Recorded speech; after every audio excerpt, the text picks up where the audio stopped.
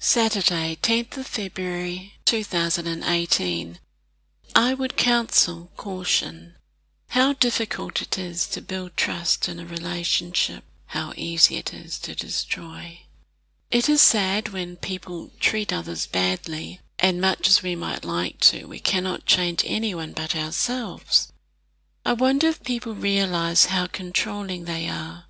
No one likes to be coerced or backed into a corner, and sometimes when others place expectations on someone for how to behave, it kills the relationship.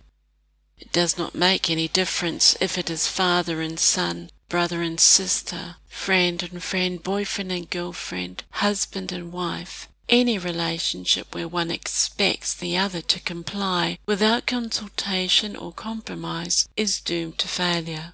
Hopefully it only occurs once and does not linger for too long. But what if the relationship breaks down and separation occurs?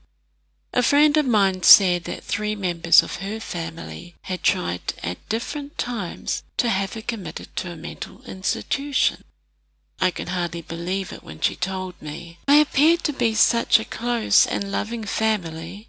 If it had not been her that said it, I would have thought she was imagining it. But she is a lot like me. She is a quiet living person who minds her own business and does not go around making trouble for others. I wondered how she coped. She said that she rang her lawyer, who said he would meet them at the front door, and when she told her family, they backed off. But the damage was done, and she no longer trusts them. Who could blame her? How do you come back from a communication breakdown like that? Is it worth her making the effort? What if the situation does not change and it happens again? They have not apologized for it. What would you do in her place? I'd want to kick someone's butt and take them to court.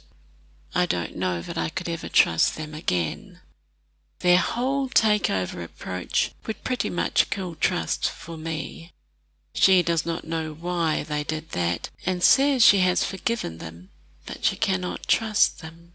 I think they wanted control of her finances. She has accumulated a few assets, and they want it. It's greed, pure and simple, ugly greed. Would that I had words to offer, but I'm not sure how to counsel her. I have no words. All I can do is be here for her as a friend and support her. Family is important, but in her case, I would counsel caution.